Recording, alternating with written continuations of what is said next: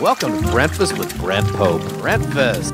Bonus breakfast. Bakery section. Today. Oh, I'm going to need to hear all about that. You guys give up, or are you thirsty for more? We mentioned SNL, and I know that you're a person that has flown out to New York to actually audition. With the way it works is, and you can expand on this, obviously. Right. If they really want you to audition for SNL, there might be some preliminary rounds, but then eventually they'll fly you to New York, where you're going to audition for Lorne Michaels and a bunch of other people. And you actually did that. How was that process for you? It was an interesting process for me. It was I hadn't been out here very. It's something that was always my dream, and I love SNL so much. And there was a lady named Ann Beats who was one of the first writers for SNL. And she had come to see me in a show, and she loved what I did, and she said, you should do a reel. So I did a reel, and she looked at it, and she said, okay, and she sent it to SNL. I didn't have an agent or a manager at the time that had that kind of gusto. So she sent it to SNL, and that was like July 30th, and August 5th, I got a call and said, you're flying to New York. We're flying you to New York. We want you to be in, blah, blah, blah. And so me and 25 other guys, I don't even think it was 25, but it was 20-something guys we auditioned at a comedy club called Comic Strip Live. And a lot of people from the Groundlings and from different places, UCB, all these different joints, they came and everybody did their thing, whatever they wanted to do. And I approached it very much like stand-up in the fact that you usually do 3 characters and 3 impressions. And I did 14 impressions in 1 character because I really wanted to do that. And it was the year Jimmy Fallon had left. And so as I'm flying to New York, I'm waiting to get on the plane, and Jimmy Fallon is getting on the plane.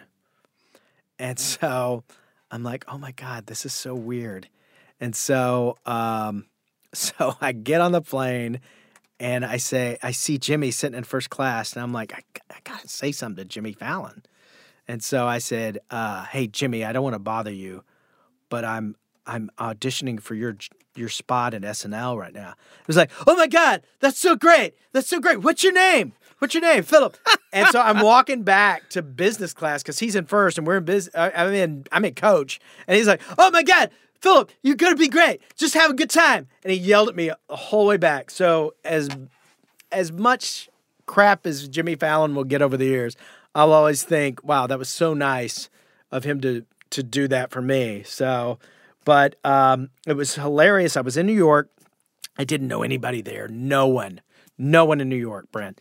And I'm walking down. I decided that I'd been to New York a couple of times, but not very often. I said, I'm going to go touch the handles of the Ed Sullivan Theater for good luck for me to go do this because I love David Letterman also. And so I was walking from my hotel to the Late Show Theater, to the Ed Sullivan Theater, and I'm walking down there, and I see it's way down the street, and I'm auditioning tomorrow, and I said, I can't do this. I don't have time for this. I need to go to sleep and rehearse my bits. So I turn around, and I come face to face, Brent, with a girl that I went to high school in Sulphur Springs with, who was working at Random House now in New York. I hadn't talked to her since high school. I hadn't seen her, but I was like, oh my God. And it was in my running crew, and it was like, what are you doing here? And so we caught up, and I said, I'm auditioning for SNL tomorrow night at this club. You should come. So she actually got to see my audition at the comedy club there in New York. And so after we finished, I went across the street to a bar, and we were sitting there, and we were like, and she was like, you were great, blah, blah, blah. And so while we're sitting there. What was her name? Her name is, her name is Carrie Flora.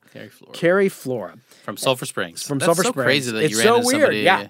And so we got the call that while I was sitting there at the bar that I was going to get a call back for SNL, and it was so weird, and I was just like over the moon, yelling and screaming, and the bar was like excited, and they said, we're paying for your drinks. And so it was like, thanks, 12 Diet Cokes, awesome, And so But no, it was great. And then I did the screen test the next day, and the thing that had saved me the most in the world are the SNL Best of CDs, because they had just come out. Those best SNL DVDs, the Will Ferrell one in particular had his audition on it. And so you watched it and you saw the room is quiet. There's very little laughter. You see kind of what's happening, and that is exactly what happens. So this moment in my life is one of my favorite moments, period. But it's one of the few moments in my life that I remember like it was like you see the tape, like it's an outside of your body experience. So I get to 30 Rock, I go to my dressing room, I rehearse, and then I unfortunately was the first person to go, which is so much pressure and so ridiculous. So they bring me out, and I'm standing on the stage, the home base in Studio 8H, where they do the monologues, and you're seeing that, and so I'm standing there, and I had my George W. Bush wig. That was the only prop I brought with me, because I really wanted that. And so I was setting that up, and out of the darkness, Lorne Michaels comes up to me, and I'm like, I look and I see him, and he goes, "Hi, Philip. Thanks for coming back. I'm Lorne." And I was like, "Hi." And he goes, "Do you have everything you need?" I said, "Yeah, I'm just going to do this extra bit with the Bush wig." "That's great. That's great.